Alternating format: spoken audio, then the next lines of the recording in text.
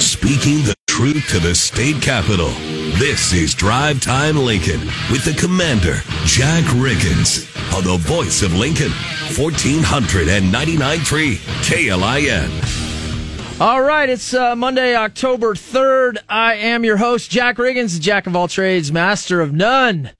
Johnny Cadillac is producing the show. It's always good when I can get Johnny Cadillac on a Monday to giggle a little bit. Yeah, he's easy. That was like your greatest intro ever. I loved it. That's me. Well, it's not the greatest intro. That's totally like a special operations SEAL team line because we're good at a lot of things, not real good at anything. Hey, there's a lot of news out there that we are going to cover in the second segment. Just random national down to local stuff. Give you a layout, but have a real special guest on today. Husker beat writer for The Athletic, Mitch Sherman. Mitch, welcome to Drive Time Lincoln. Commander, it's good to talk to you. I found myself in some hot water with a few Nebraska fans a couple weeks ago for referring to President Carter as President Carter instead of Vice Admiral Carter. So I am going to be 100% proper with that and make sure I get your title in there. Just like a potential suitor to your daughter, there comes a point in time that you just say, please call me Jack, and I'll say, please call me Jack. But you clearly ran into some very serious Navy people if they were calling you out on what I would say is President Carter, because the president, outranks an admiral. Well, there you go. Well, thank you. I should have used that one. That is his current role, but I am all about paying the proper respect. So, good to talk to you today. Yeah, thank you. Many people don't know that Jimmy Carter was a former naval guy, and it makes me sad that he had such a bad presidency, but I think he's a good man. Husker football, the topic that I don't cover a lot, and so I like to get some of the reporters that are, from other outlets, but what does this win mean, this last weekend, and what does this week, as far as the season goes, this lead up to this Rutgers game, what does it kind of mean in the season? Well, it was a big moment for Nebraska on Saturday night to just get a win against a Big Ten team.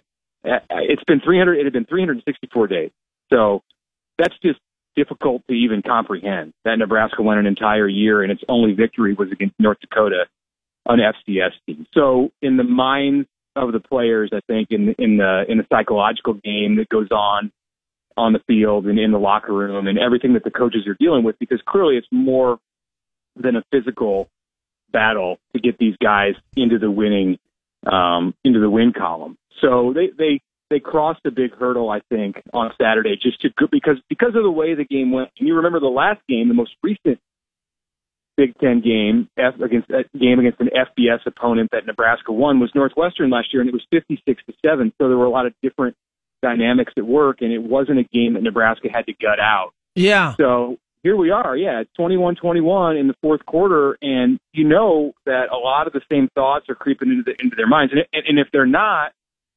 then Mickey Joseph and Bill Bush and this coaching staff have done an incredible job of rewiring these guys' brains. I don't think they have. I think basically they did it. They found a way to dig down and finally pull that one out. And it didn't snap the streak of 13 consecutive, I believe it is, losses in one-score games. But it felt like that. And I think the next time they get in that moment and potentially play a one-score game, they're going to be in better shape.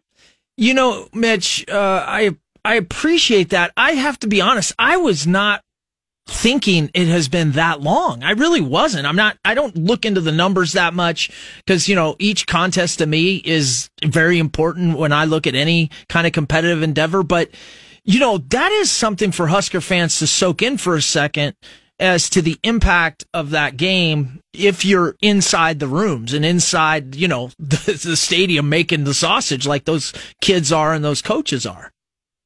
It was weird at the end of the game because the players ran onto the field, and there seemed to be kind of like an influx coming in from the sideline. And I was thinking, I was standing on the east sideline by the Nebraska bench when the game ended, and I'm like, man, are there fans coming on the stands or coming out of the stands? There's so many people running onto the field.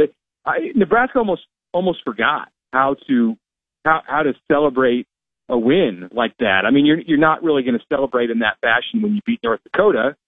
But any Big Ten win is a big win, and it doesn't matter that Indiana was 0-9 in the league last year. It was a really big win, and they deserve to be able to celebrate it after all that after all the defeats that they've endured on the field, and then all of the adversity that they've waded through off the field. Yeah. And I think that brings up a point of crossover sports of how sacred, John Cook takes it with volleyball and a Big Ten win. Like, I think Husker fans need to understand the conference is hard.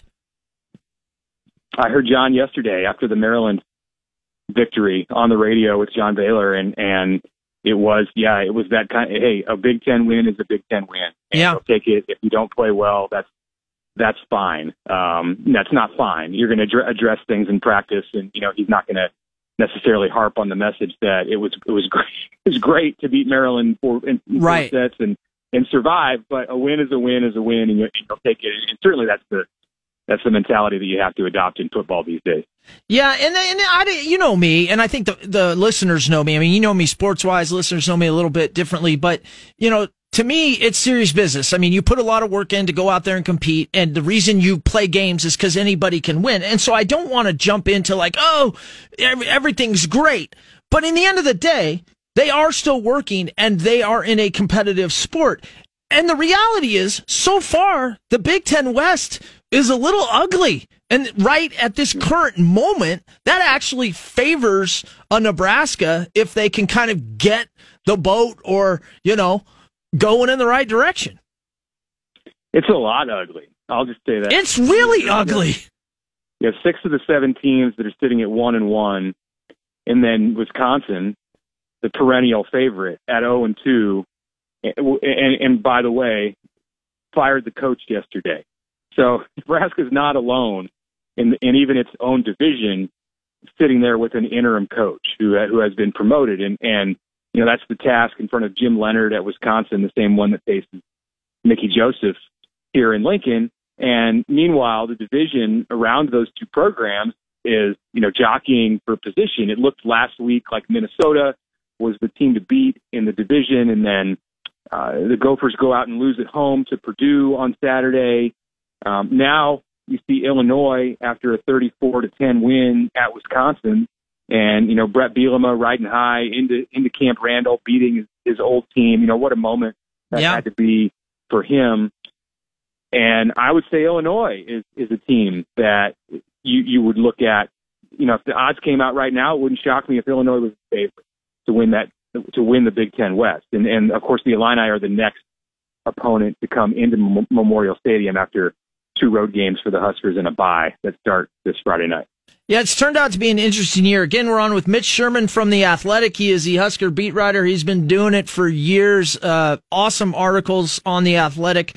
One of the things that's interesting is I would love nothing more as an alum, as a person that follows a team and cares, seriously, for them to gut out a rock fight in the Big Ten West. Who cares, right? I mean, it has just turned into a rock fight now, and we'll see as each week goes by. And that's probably why this week's pretty important, don't you think?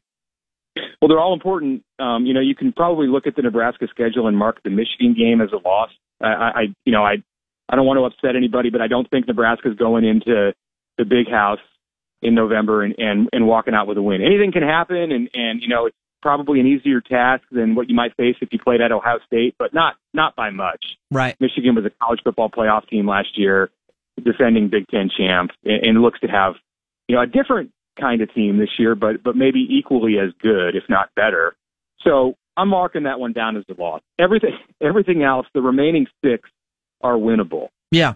So I think the Big Ten West champ might walk out with 5 wins, with a 5-4 record, and then get into Indy on a tiebreaker. You could see a team emerge at 6-3. I think 6-3 would win the division for sure. Wouldn't be surprised at all if 5-4 win the division. So of the 6 games other than Michigan that remain for Nebraska, you got to win 4, I think, in order to be in contention, have a chance to win the division. And it's crazy that we're talking about that after the way Nebraska started at Northwestern, against Northwestern in Dublin. Northwestern, probably the worst team in the league, and Nebraska could easily be 2-0, but hey, there's lots of ifs through the years. Yeah, that's true. And you know what? I mean, look back. My message would be, I mean, it's simple. You don't expect to be in a rock fight, but the reality as we sit today is, fellas, we're in a rock fight and somebody's got to win a rock fight. So stay in the rock fight would be my advice. Stay in the rock fight and just keep going, because you don't know.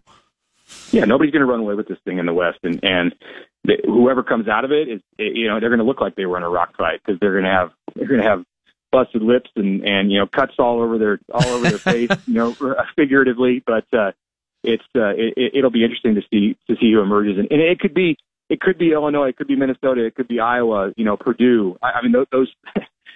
I wouldn't be shocked if it's any of those teams. Yeah. I would be more surprised if it's Nebraska or Wisconsin. Certainly Northwestern would surprise me quite a bit at this point, but it's wide open. Everybody in the state, I think, had to notice, and it's kind of a two-part question, but going back, and I only bring this question up because of the actions I saw post-game locker room and the AD, but is this Mickey Joseph, is he basically in a long tryout? And then, what was the AD actions and excitement? I mean, how does that all play in? Because it was cool. It was a huge moment, but I mean, Trev Alberts looked like, and the kids, like we won the Super Bowl. And celebrate a win. I'm all for it, but I thought that was interesting. Yeah, I had some conversations with people close to Mickey after the Oklahoma game. Days into his 8-game tryout, as you called it a couple of weeks ago.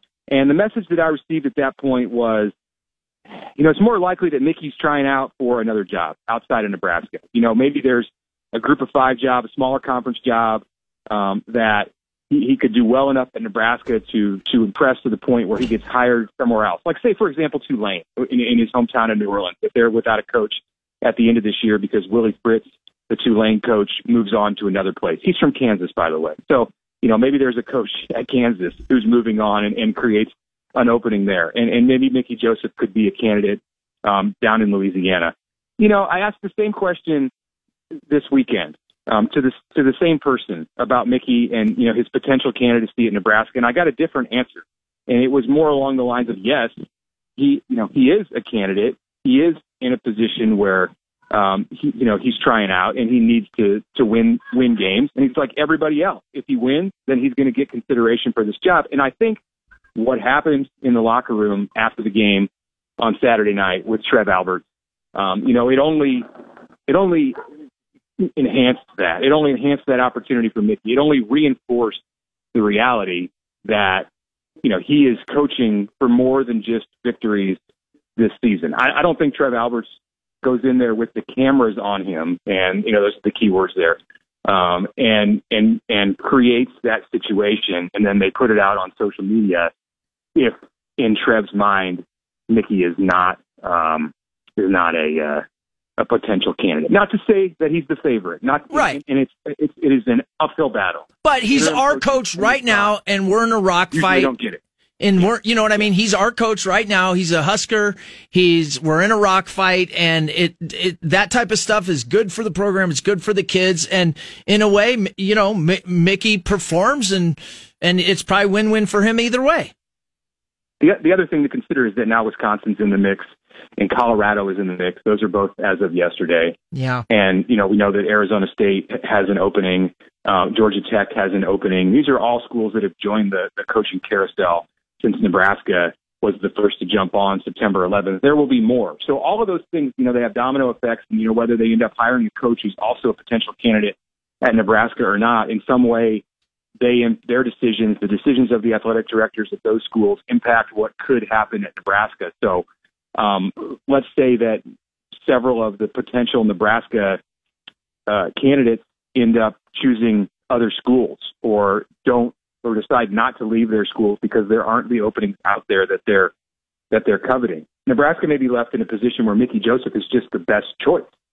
Yeah. And that's what Alberts ends up doing. We'll see. It's a long way. We're still like a month away from even getting to like the backstretch on Sure. this thing if it's a horse race.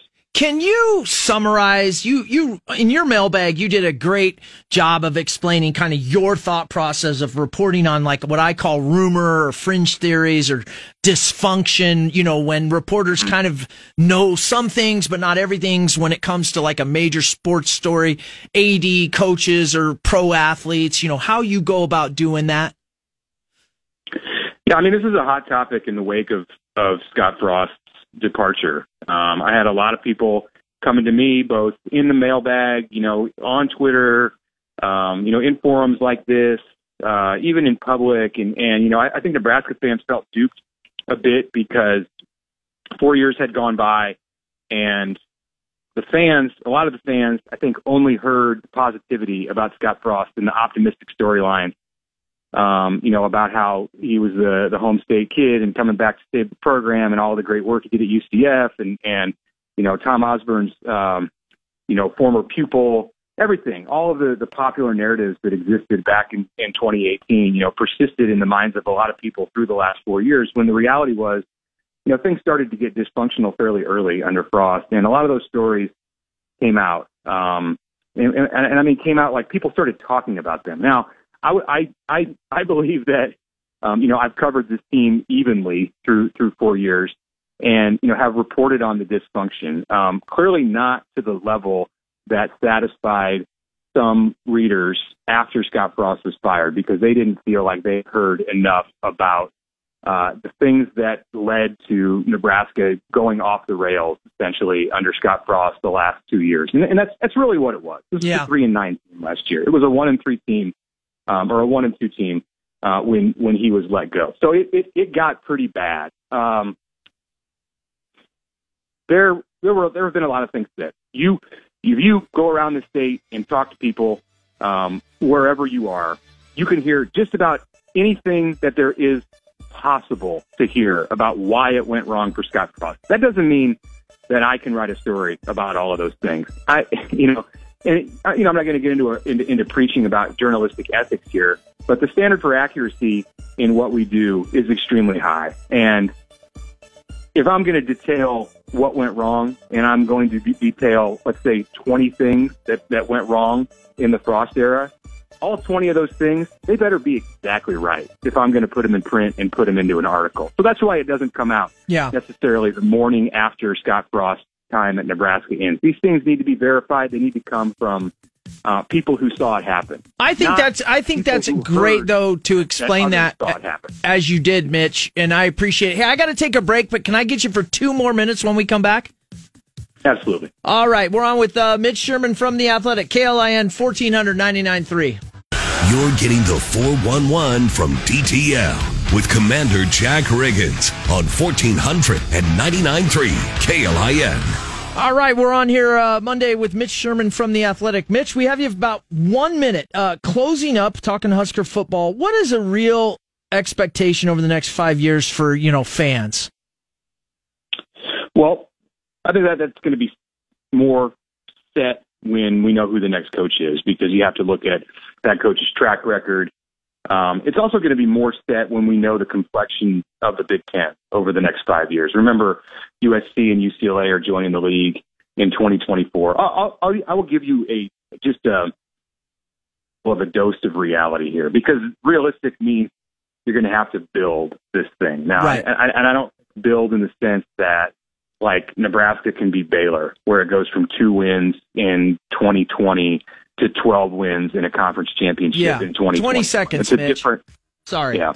The 2024 schedule, Nebraska's set to play Penn State, Michigan, Ohio State in the crossover games from the East. So just take that into account. And other things like that are going to exist as USC and UCLA come onto the schedule. It's going to have to be a slow build. The best way to build it is not to do it overnight. So I think that needs to be taken into account when you're talking about reality. Thanks, Mitch Sherman. Really appreciate it. KLIN 1499.3. Everybody in your crew identifies as either Big Mac Burger, McNuggets, or McCrispy Sandwich. But you're the Filet-O-Fish Sandwich all day. That crispy fish, that savory tartar sauce, that melty cheese, that pillowy bun. Yeah, you get it.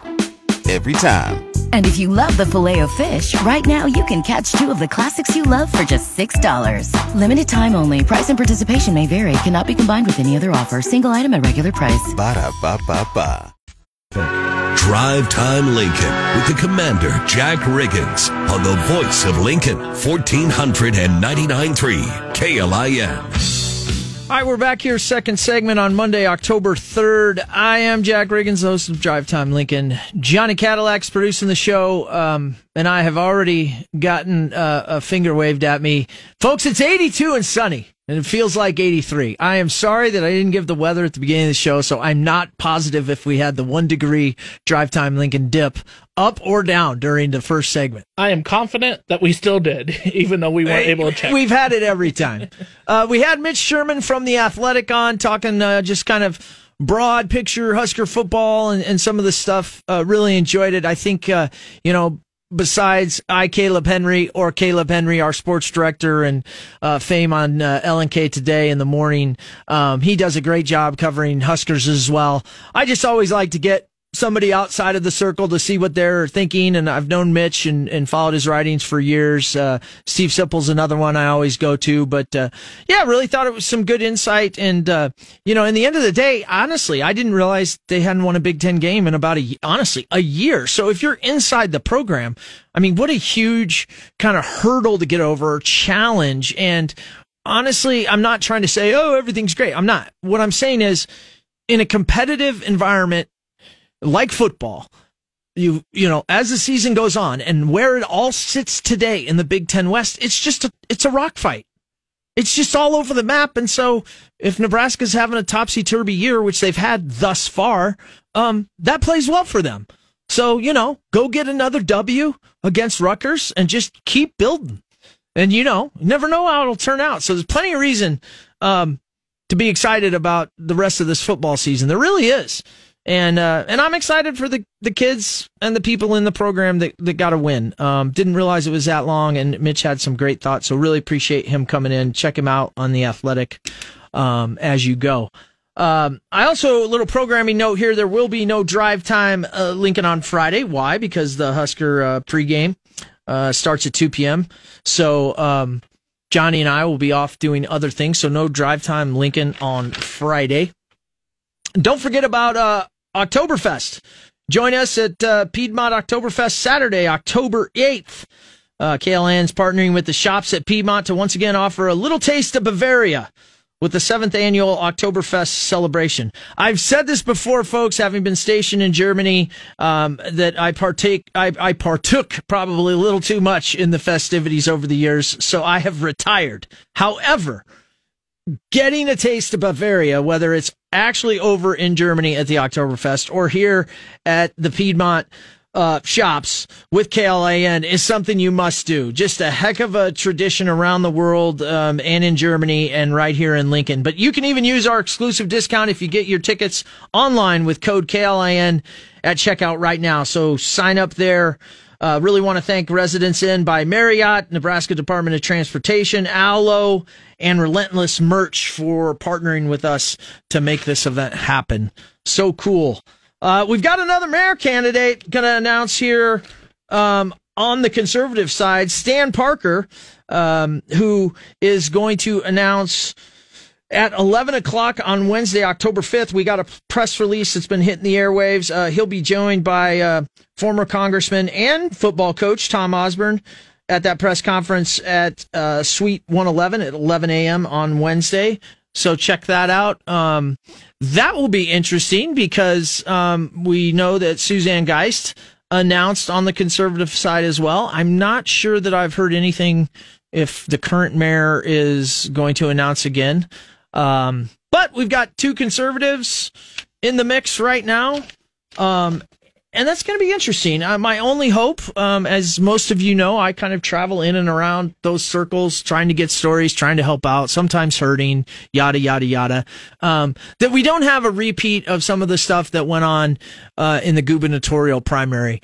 Absolutely think it's great when you have different candidates running for office, you know, on one side of the aisle, if you will, trying to neck down the best candidate to represent your values.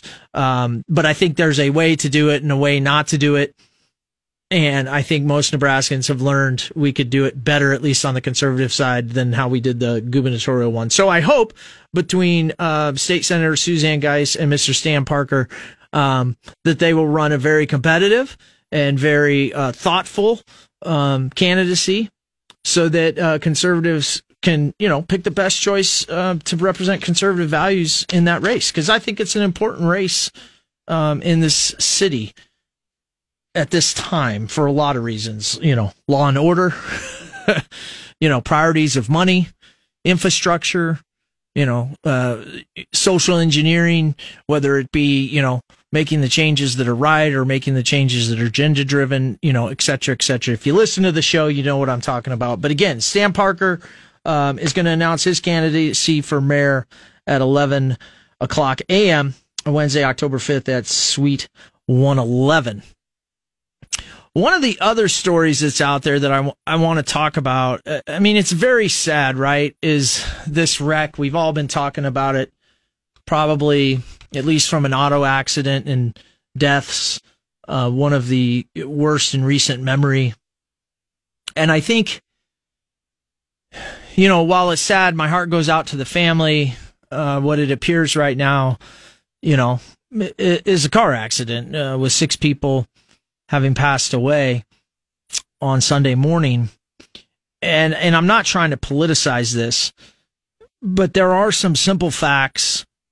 Again, heart goes out to the families. I know that Mark Vail also talked about responders. It's kind of a double whammy, right? We lose citizens, their families are affected. Whenever there's severe crashes or severe violent crime, homicides, our men and women in uniform, LFR, police, they respond, they're affected as well.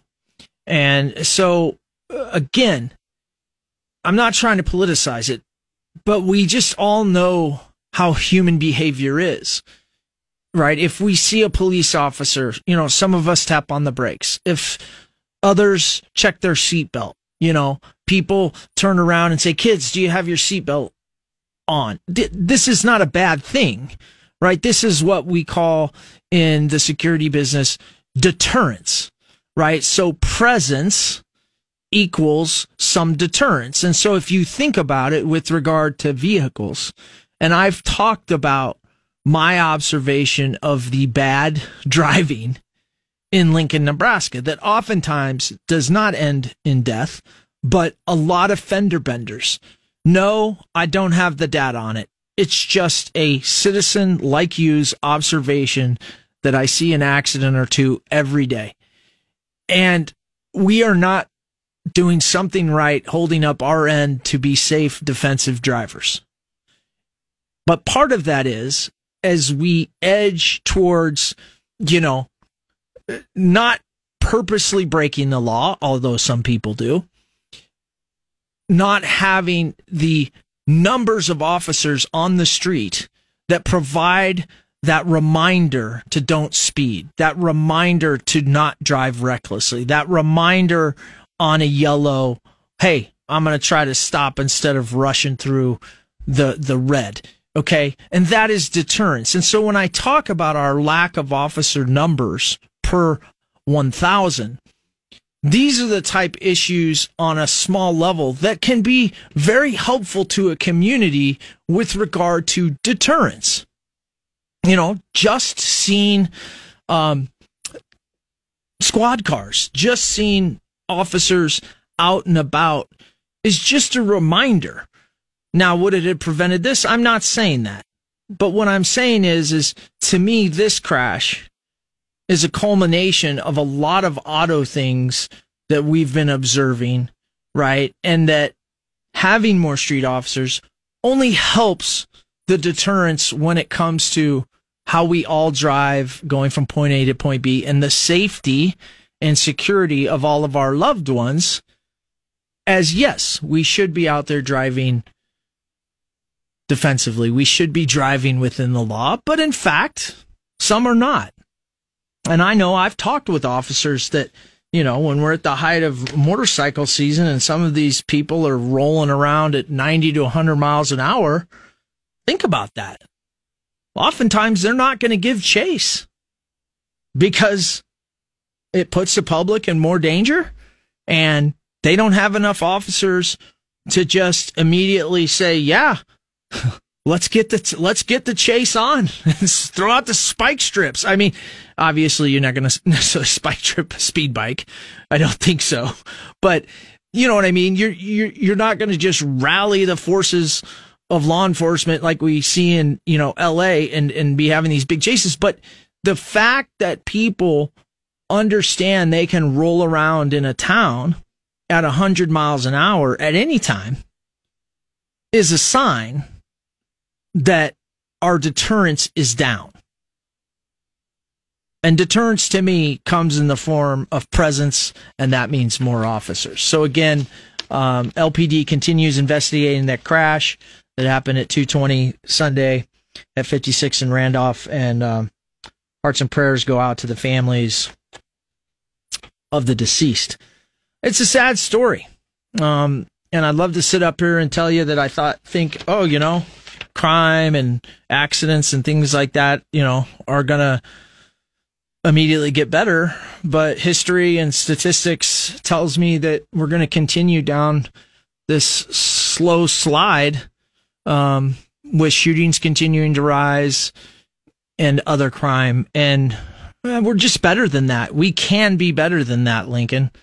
And I think we should want to. One of the national stories that's out there, and I don't know if too many people are paying attention to it or care, but I think you should. And that is the Nord Stream 1 and 2 pipeline fiasco. So we know the pipeline was essentially sabotaged. Almost all sane nations now are putting that out, okay? And this has now become kind of a case of whodunit. And a lot of national pundits have broke down different reasons why this, that, and another thing. And even if there was U.S. involvement.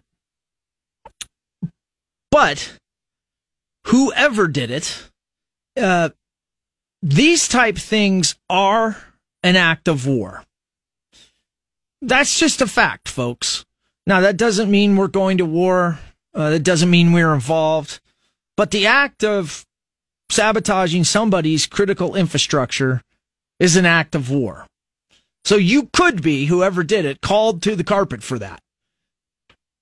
But what's interesting is because I think most sane Americans, and I hope our leadership in Washington, wants to keep the conflict in Ukraine regional, meaning just really between Ukraine and Russia in that land area and not spread into anywhere else in Europe. And for the most part, that's been done by the strategies thus far. As you put two and two together, the Russians have called up their reservists. That's something interesting. That happened about a week ago. 300,000 folks being called up and mobilized from a pool of 25 million. More than likely, that call up is to back up and fill in reserve for what is happening in Ukraine. But oftentimes, troop call ups are also just to make sure that you're ready for whatever may happen, whether it's defense, whether it's attack, or in this case, to just backfill your losses that you've had in a war that you started. Okay? So Russia's called up 300,000 reservists. City of Lincoln essentially has just been told, hey, you're getting back in the military. Well, couple that with the pipeline, the whodunit. It is an act of war. Who benefits from it? What can it do to the national and international order? And then the fact that one of Russia's newest, biggest submarines has just left port, and at least in the civilian intelligence, we don't know where it's at. Now, you pray that military and Western intelligence has a good track on it and is watching it. But these are small level escalation things, right? From the Nord Stream 2 whodunit to Russia calling up 300,000 reservists, to Russia's latest and greatest submarine, moving on, quietly doing what submarines do. These are small little escalations that I think we all should pay attention to. I don't know anything deeper than that, but I am an American citizen, and I care deeply with, the stage of the world, especially when it comes to major nuclear powers and what could happen. We've got to be very, very careful as a country, I think, right now, in that matter, without a doubt. And I suspect as the days and months go on, there'll be a lot of talks between leaders about that, because the Biden administration has put out some very interesting words. I mean, President Biden himself said, we can take that pipeline away. Current, I think, Secretary of State is talking about it's an opportunity to get some countries off Russian oil. Well, the Russians aren't going to be too happy about that.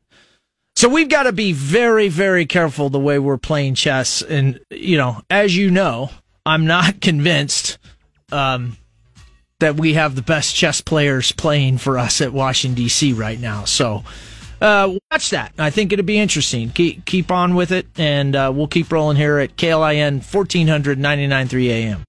You're getting the 411 from DTL with Commander Jack Riggins on 1499.3 KLIN. All right, we're back finishing up the show on 1400 AM, 99.3 FM. I mean, Johnny, it wouldn't be a Drive Time Lincoln Monday if I didn't mess something that's very easy. Yeah. Yeah. I swear, when I look across the room, of course I have memorized KLIN 1400 AM 99.3 FM, but when I look across the room, it's like a little cheat board. Yeah. Right? And it's in giant letters. It's amazing how many times I get all tongue twisted on that. The listeners would have so much amusement if they could hear the things we say when we're off air. Well, thank God we don't go to all the cameras we have in the rooms, because although maybe we should, people would probably enjoy the the facial expressions and the goofiness that happens at times. But we enjoy ourselves, and we hope you do too. We certainly appreciate you listening.